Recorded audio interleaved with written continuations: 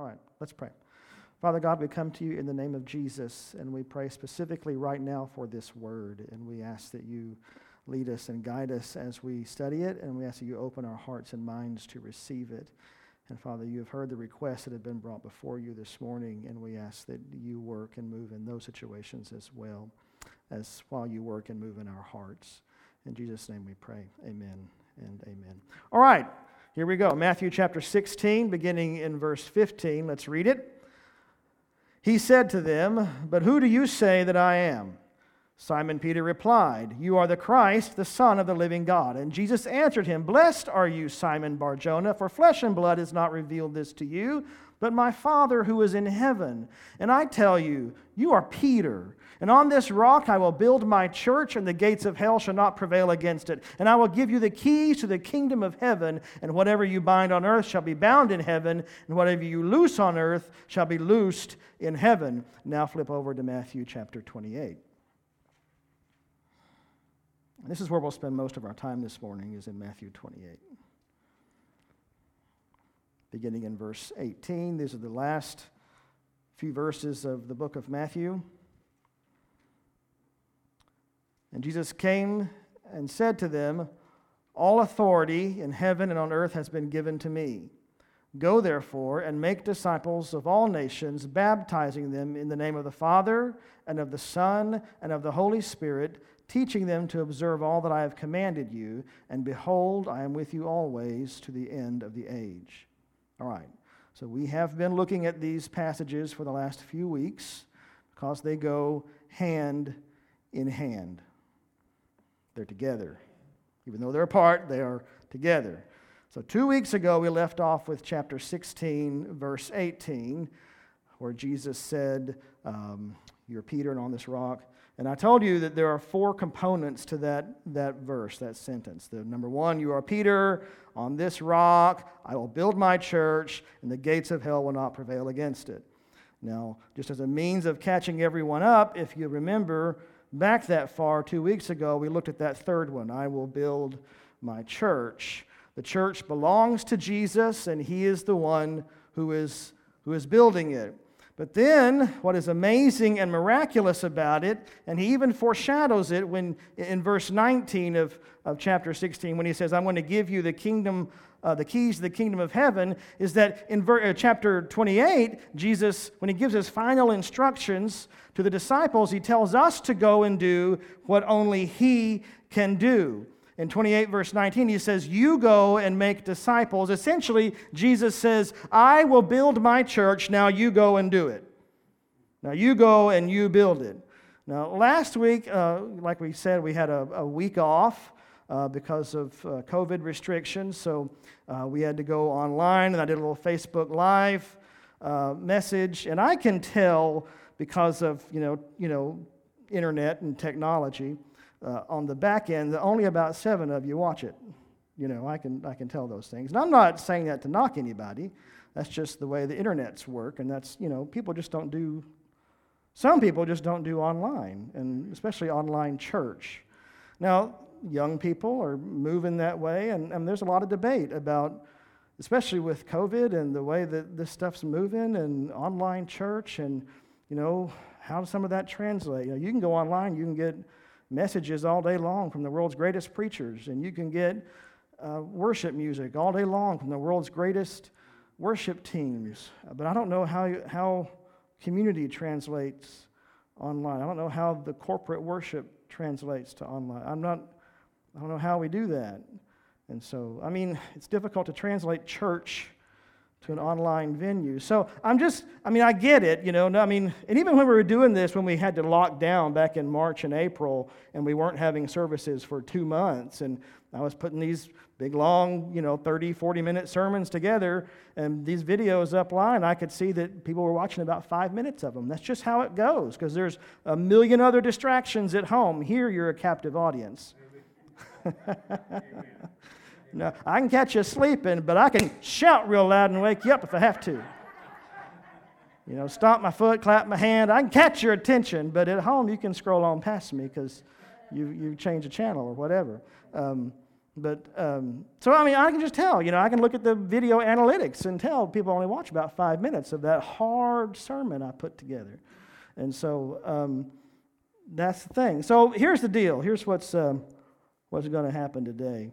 If I were just trying to fill a time slot on Sunday mornings, I was just trying to give you a reason to come here and sit for 30 minutes, then, I'd probably want to try to, move on and do something different to keep your attention or entertain you a little bit longer. But I'm not just trying to fill a time slot. Amen. And I'm certainly not trying to entertain anybody. The work is too hard, the labor is too long, and the cost is too great. The tears Amen. Come on. and the anguish that I have shed over these messages, and I don't mean just this one, but the every Sunday, the labor is too long. The hours and the days and the weeks cumulatively that I have missed with my baby girls, that I will never get back on this side of eternity. Amen.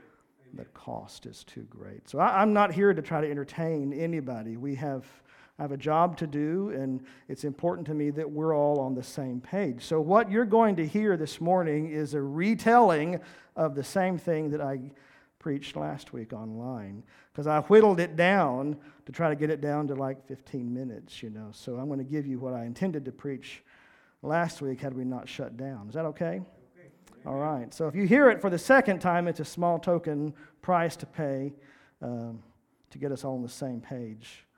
So anyway, we're going to spend most of our time in chapter 28 today. I'm not trying to confuse you, but we're still examining that third tier of that statement that when Jesus said, back in Matthew 16, you are Peter, and on this rock I will build my church, that third tier. We're still examining that, and that's where chapter 28 comes in. This all falls under that umbrella of I will build my church. It was my intention last week to move on to the next part where he says that the gates of hell will not prevail against it, but I felt that we need to tarry here just a bit longer. I will say this, if you did catch the online message last week, don't tune me out today because there's some extra stuff in here. So let's get right to it. Remember in Matthew 16, verse 18, Jesus said, I'll build my church. And then here in 28, beginning in verse 18, we read, and Jesus came to them, and he said to them, all authority in heaven and on earth has been given to me. Go therefore and make disciples of all nations, baptizing them in the name of the Father, the Son, and the Holy Spirit, teaching them to observe all that I have commanded you, and behold, I'm with you always to the end of the age. So he's given us, and then the book of Matthew closes. So he's given us some final instructions, and that's somewhat of a big deal, wouldn't you say? There's the last things that he says that Matthew records that Jesus says before he ascends into heaven to be seated at the right hand of the Father. We call this the Great Commission. It's our final charge from Jesus before the ascension. And this is our mission. And there's three components that we're going to look at today. Our mission, our method, and our means. So Jesus says to go and make disciples of all nations. That is the mission. Well, what does it mean to make disciples? What does that mean, to make a disciple? What is a disciple? We have to ask ourselves that, right? Well, let's get back to basics. If Jesus said to go make disciples, well, what's a disciple? I got to build a widget. What's a widget? All right? What's a disciple? Anybody? Bueller? It's a follower of Jesus, right? Okay, a disciple is a follower of Jesus. In literal terms, it would be a student of Jesus. But what Jesus is looking for here and what the text is asking for here is this master-follower relationship. So we're supposed to do that. We're supposed to go make a master-follower relationship, a follower of Jesus. That's what was displayed by the 12 throughout the ministry of Jesus as they were called disciples. He called them disciples. That's what they displayed. They called him master and teacher. They followed him where he went. So they sat at his feet and listened to him. They tried to emulate his behavior. They learned from him. So that's what we are tasked with doing, is to make followers of Jesus. And that's what Jesus meant when he said, go and make disciples. He's saying, go and make more of yourselves. Go replicate what I did with you. Go replicate that. So there are two things we must know about this mission. It is both corporate, meaning it is a mission for the church as a whole. The church has this mission. That's why it's important for the church as a body to be involved in missionary work outside of itself. You know, we need to be a sending church.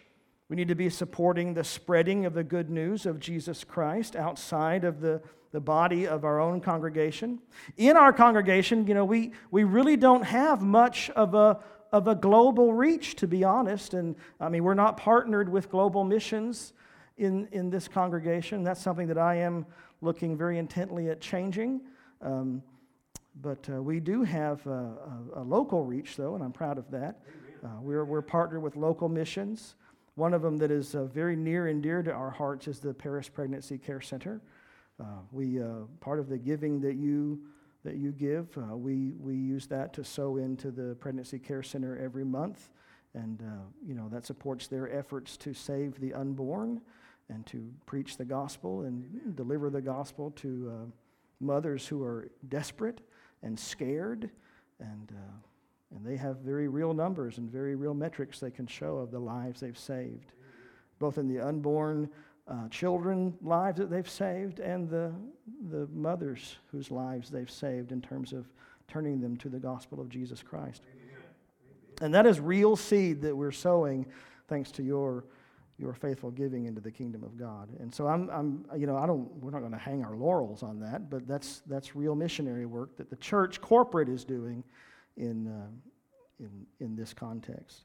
And so that's a good thing. We're looking at doing more global missions. That's what we're called to do. Jesus said, go and make disciples where? Of all nations, right? So it's not just a local context. It's an international context. Of all nations everywhere.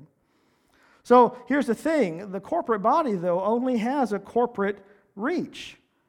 So we sow into a corporate body. We're a corporate body. We have a corporate reach. Let's look at it this way. As a nation, you can set up a military base anywhere in the world, anywhere that you want, but you need soldiers in the field in order to secure the land. Amen.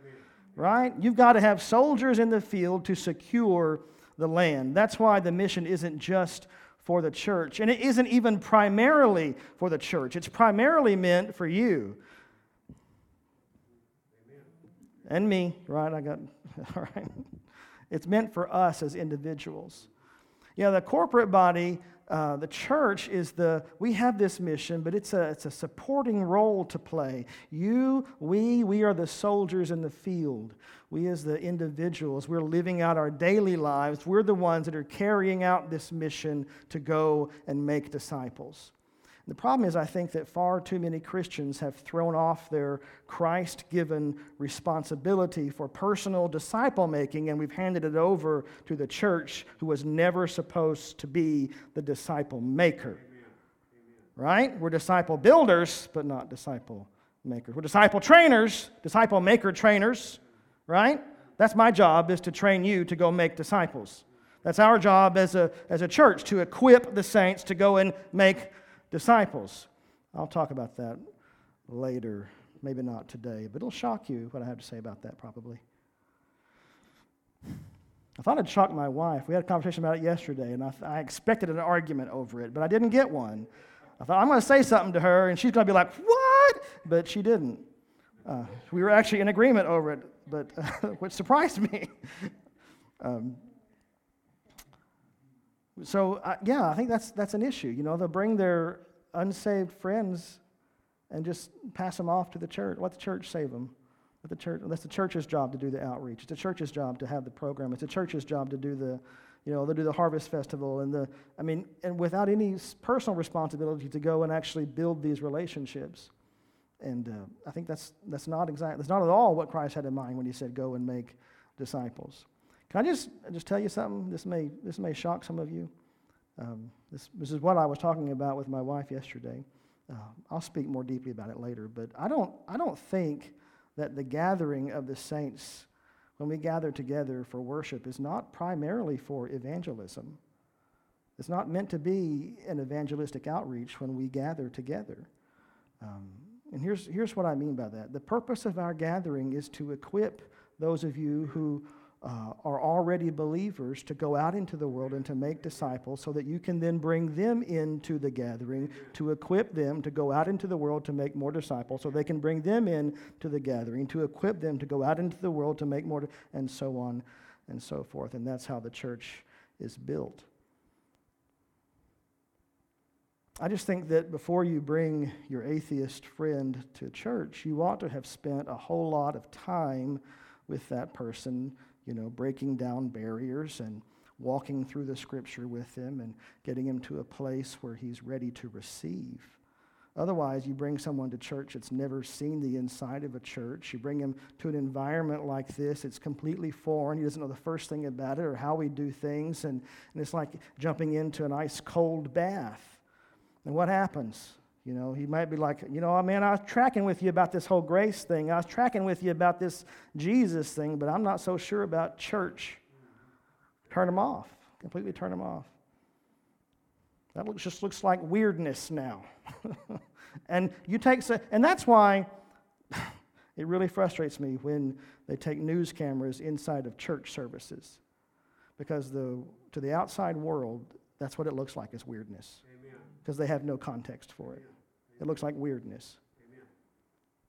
That's one of the reasons why I'll put the sermon online. I don't put the worship online because worship to the outside world looks like weirdness. Amen. They don't get it.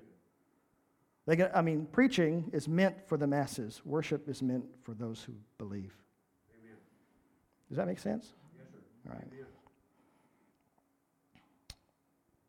What I'm saying to you is that you as individuals, you cannot ignore your important part in the mission of making disciples. It's a very hands-on approach. It's not something that we can just throw off to the body corporate. You have a mission to make disciples, and the question is, are we doing it? Are we doing it? Because we all know people. There are people in our lives, and are we doing it? So if we believe heaven is real and hell is real, and those who know Christ are going to heaven and those who don't are going to hell. If we love like Jesus loved, like we're commanded to do, are we doing what he's asked us to do? Are we doing it? I'm going to show you in just a bit how strongly Jesus feels about this mission, but I want to step through the rest of the text here first. So Christ gives us this mission, right? This mission, go and make disciples, and then he gives us a method. So last week, I called it our means. I'm going to switch the words up on you, though, to make it easier to understand or to remember. So this is the method. Our method we see in the following verse, in verse 19. He says, so after telling us to make disciples, he said, baptizing them in the name of the Father, the Son, and the Holy Spirit, teaching them to observe all that I have commanded you. That's verse 19. So making disciples, that means that we're building strong followers of Jesus Christ. So how do we get there? Essentially, it requires two things. It requires that we love, and it requires that we sacrifice, right? It is a person-to-person, me-to-you kind of investment. We have to build the kingdom of God, and that is a one-person thing at a time, one lost sheep at a time. Loving God, loving others, and serving both. And here's the thing. Here's the thing that we so often, I think, tend to forget, is that everyone who is a lost sheep is a lost sheep. Anyone before they come to Christ is lost before they are found. And that means that everyone is in some sort of a rough, unrefined, unregenerate state.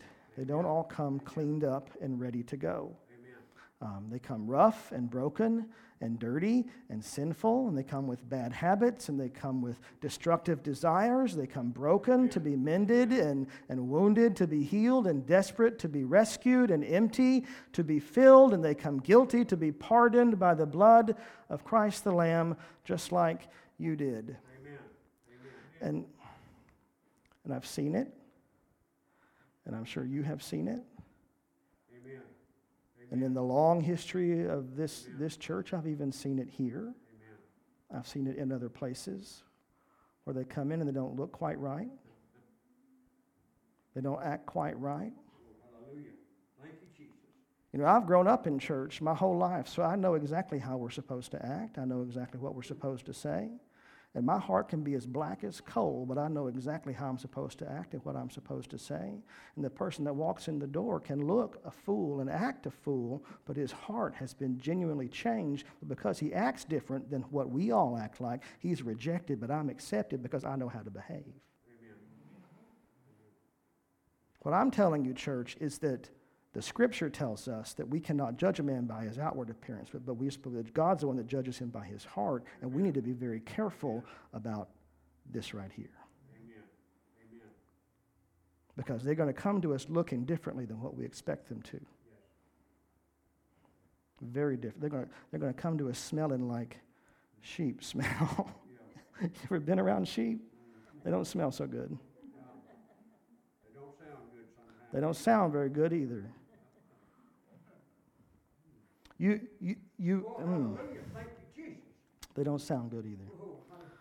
So what I'm saying is that there are people in our lives that we need to minister to and minister the gospel to, and we're often selective. When Jesus said, I'm going to get to this later, but I'm going to just put it in here right now, you have keys to the kingdom of heaven. That is very important for you to understand that. These are very important keys. What is that key? What is that key? Remember what he said to Peter. You are Peter, and upon this rock. What is the rock? The truth that Jesus Christ is the Son of the living God. Amen. Right? Amen. And I will give you the keys. I'm going to build my church upon this rock, and I will give you the keys to the kingdom. That all ties together, church. Yes, sir. What is that key? Amen. I am the rock, I am the Christ, the Son of the living God. You have keys to the kingdom of heaven. Here's the thing. God's going to put people in your life. You probably have people in your life. People that get under your skin. They don't look right. They don't smell right. They don't act right. People who disagree with you. People who have different political views than you. And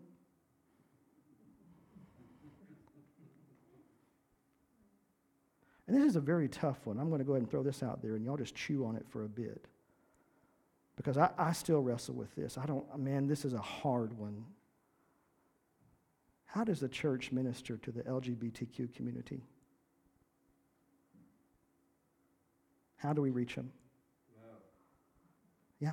You got the love. Absolutely. Absolutely.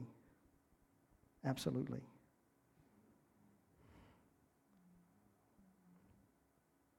So I'm just saying there are keys that we're holding, and we have to be very, very conscious that we're holding keys and how we treat people.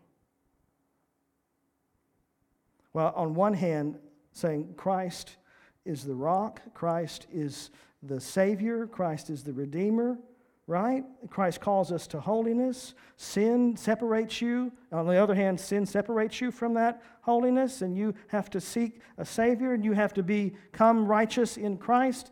I mean, you are changed. You have to abandon a lifestyle of wickedness, and, there are two different, I'm saying it's not an easy answer, right? Amen. Something that we have to wrestle with, but we as Christians need to wrestle with it. Amen? Here's the thing. God may have put people in your life that don't agree with you or that you don't agree with. God put people in your life that may have hurt you, that may have caused you some pain. All right? Disciples are made through gospel-shaped relationships. And what is the gospel? Christ died for us while we were yet sinners so that we could have a relationship with him. So are you burdened with anger towards somebody? Have you been hurt by someone and you can't imagine sharing the gospel with them? Is there someone that disagrees with you so much or that you disagree with so much that you just could not imagine sharing the gospel with this person or extending the hand of fellowship to this person or sharing communion with this person or welcoming them to the table? Amen. Amen, brother. In Matthew 16:19, this is where it is. Jesus said, I would give you the keys to the kingdom of heaven. So church, when we refuse to let anger and bitterness come into our hearts and we extend forgiveness and things like that, and we pursue that gospel-shaped relationship, you're unlocking the doors of heaven for people who are standing outside of it. You're doing it one relationship at a time, one lost sheep at a time. Can I show you something that fascinates me? Do you mind if I just take you through the scripture really quick? Luke chapter 23.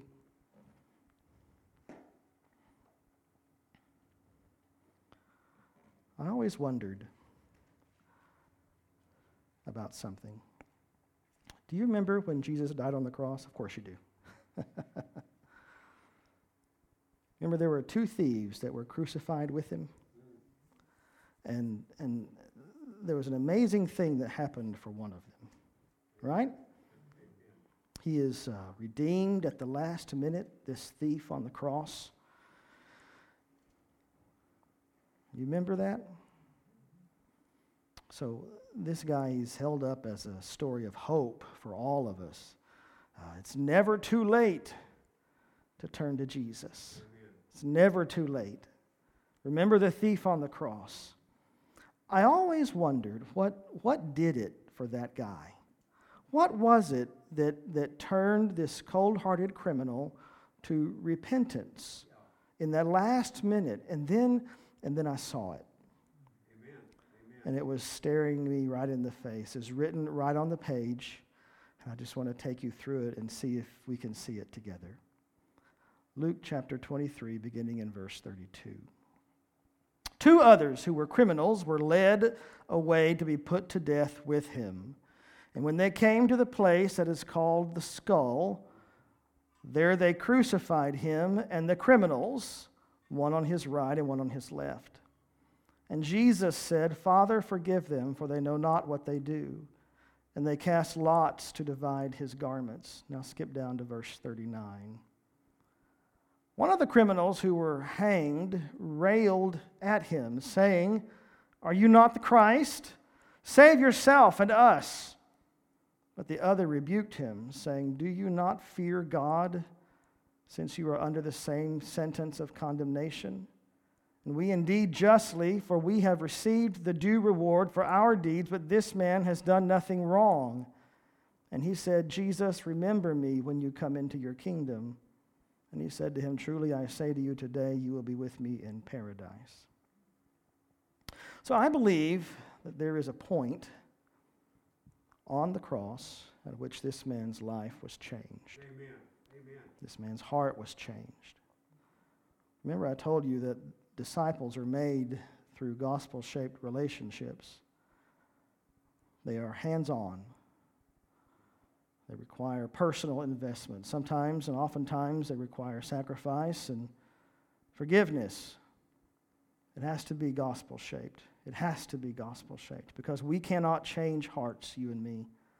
Only God can do that. What we do is point to the beauty and the brilliance and the glory and the majesty of Jesus Christ.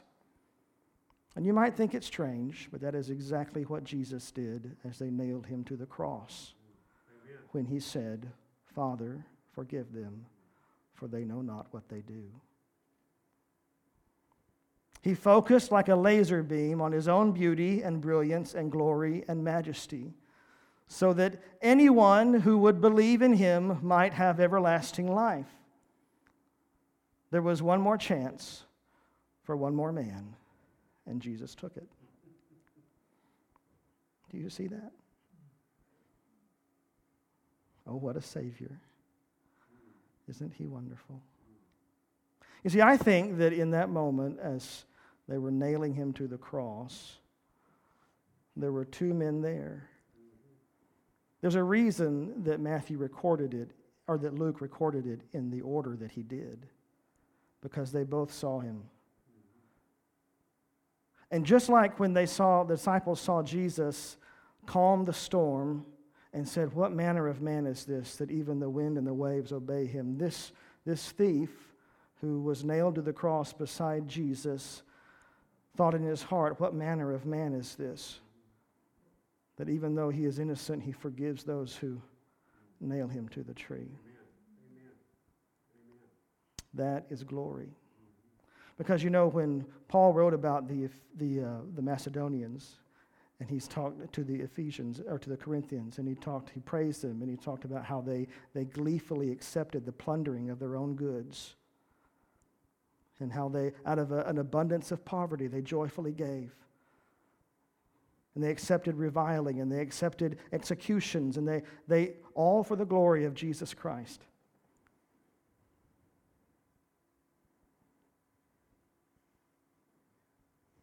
Gospel-shaped relationships. His last words on the cross.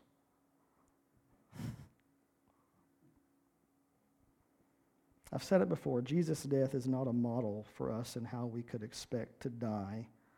Though there are countless many Christians who have died a martyr's death, horrible, horrible deaths, his death is a model for how we should live.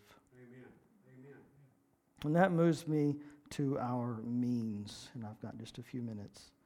We have our mission and our method. And back in Matthew 28, in verse 20, Jesus said, he gave us our means. He said, verse 20, he said, I am with you always. And last week I emphasized this by looking at Ephesians chapter 3, verse 20. I'll draw your attention to that really quick. Paul says, now unto him who is able to do far more abundantly than all we can ask or think, according to the power that works within us, to him be glory in the church and in Christ Jesus throughout all generations, forever and ever. Amen. Very quickly, let me clear up some misconception about this verse. I think this verse gets misused and abused quite a lot in order to focus on some very truly selfish things that have absolutely no kingdom value whatsoever. Let me give you an example of what I think Paul means when he says, more than we can ask or think according to the power that works in us. You remember I told you in the Great Commission, Jesus asks us to go and to make disciples, to do what only he can do. That's a big ask, okay? It's a big deal, so consider this. I want you to think about the biggest, baddest, roughest, meanest guy you've ever considered, you've ever thought of. Tattoos and scars and maybe nose rings or whatever. Just biggest, baddest, meanest, roughest guy. Maybe a rap sheet about this long. Big motorcycle, whatever big, bad, mean, rough looks like for you, okay? And I want you to consider that guy down on his knees in front of the cross, tears streaming down his face, hands in the air, crying out to Jesus, giving his life over, confessing his sins, asking Jesus to be his Lord. Amen. Just laying it all out for him. And when he gets up, he's got a smile on his face. His tears are still streaming because they're tears of joy. And he's hugging people, and he's laughing. And it's just the neatest thing you've ever seen.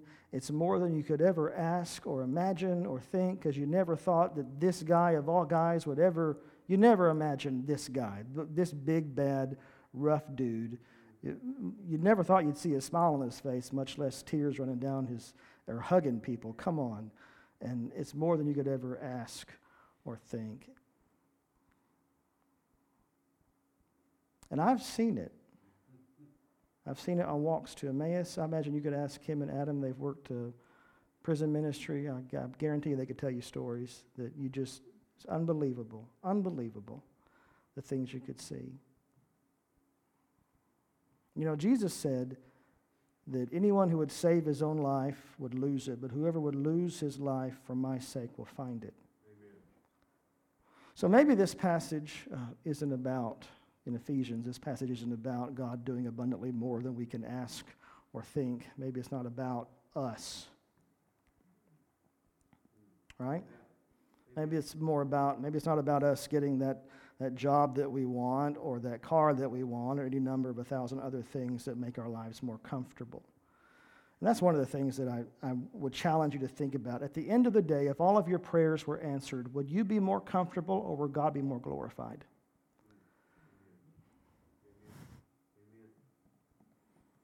So maybe that passage is not about us being more comfortable. Maybe that passage is about something much more precious and much more permanent. Maybe it's about bringing the dead back to life in Jesus Christ. Maybe it's about making disciples. Maybe it's about gospel-shaped relationships, making disciples in Jesus Christ. Doing much more abundantly than we can ask. What is more abundant than that? What is more unimaginable than that? Amen. Come on. Amen. And if you've tuned me out so far, you need to perk your ears up here, because I got to do a bit of linguistic dancing. Back in Matthew chapter 28, go back to verse 19 really quick.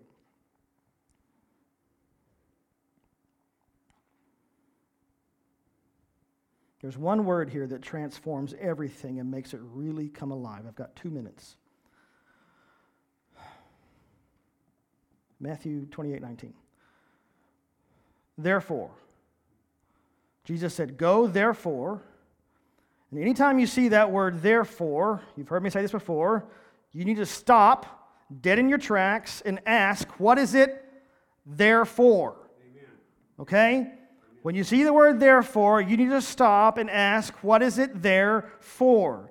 Linguistically, that means in terms of the language, the word therefore, in this case, this is a conduit that connects the previous statement where Jesus says, all authority is mine, and it connects it with the word go, and with whatever comes after it. Make disciples of all nations, baptize, teach, and I am with you always.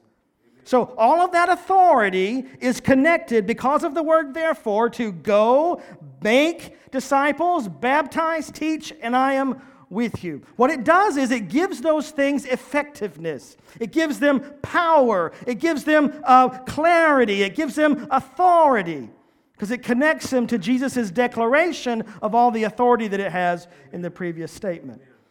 That's what that gives us both the how and the why.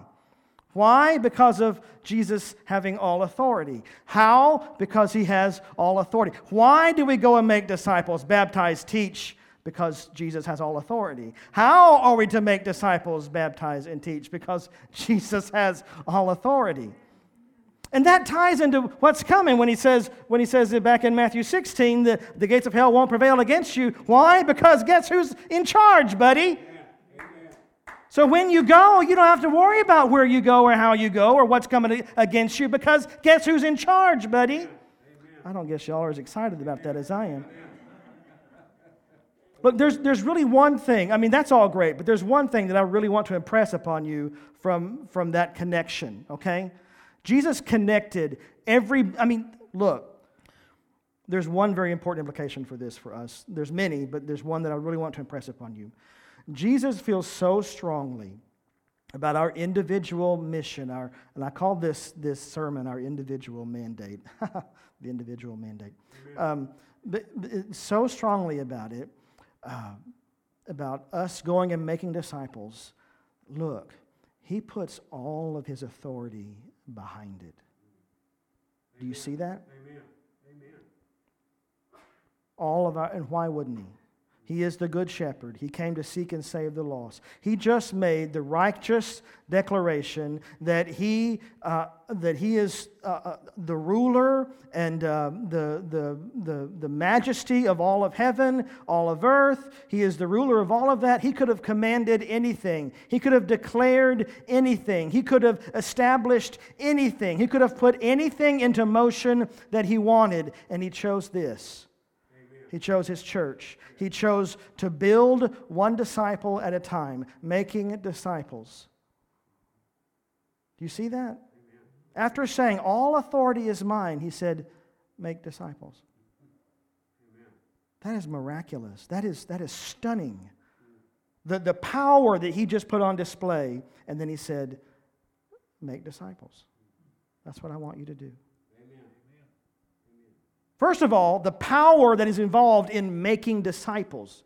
That should tell you something about what is involved in making disciples. The power at work through you when you go and you preach Christ to the world. The power involved in making disciples at work in you when you just bring Christ into the conversation. When you let Him work through you in your relationships to change lives, all right? The power at work in you and the power that goes before you to make that happen. And that should tell you something about how much He cares and is involved in that statement, how much He wants you to do it. This is not some nonchalant thing, and we take it so nonchalantly. This is not something that we're just to throw on the back burner and just, okay, well, I'll do it when I do it. But no, we're to be actively involved in this. Do you see that? Okay.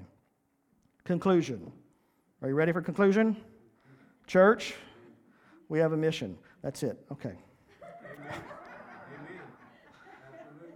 Look, this was so precious to Jesus that He died demonstrating it. Amen. Demonstrating it on the cross. Father, forgive them, for they know not what they do. And the thief was converted. Yes. Okay? Boy, that's good stuff. Amen.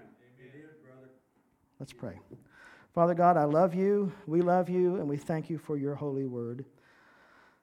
God, give us a holy boldness as we exit this place to be disciple makers, Lord. Help us to identify those relationships that we need to work on. Help us to find the energy that we need, Lord, to pour into those people who desperately need You so much. Give us the compassion and the strength to see that they are lost and to share with them the riches that we have found in You. You have been so good to us, Lord.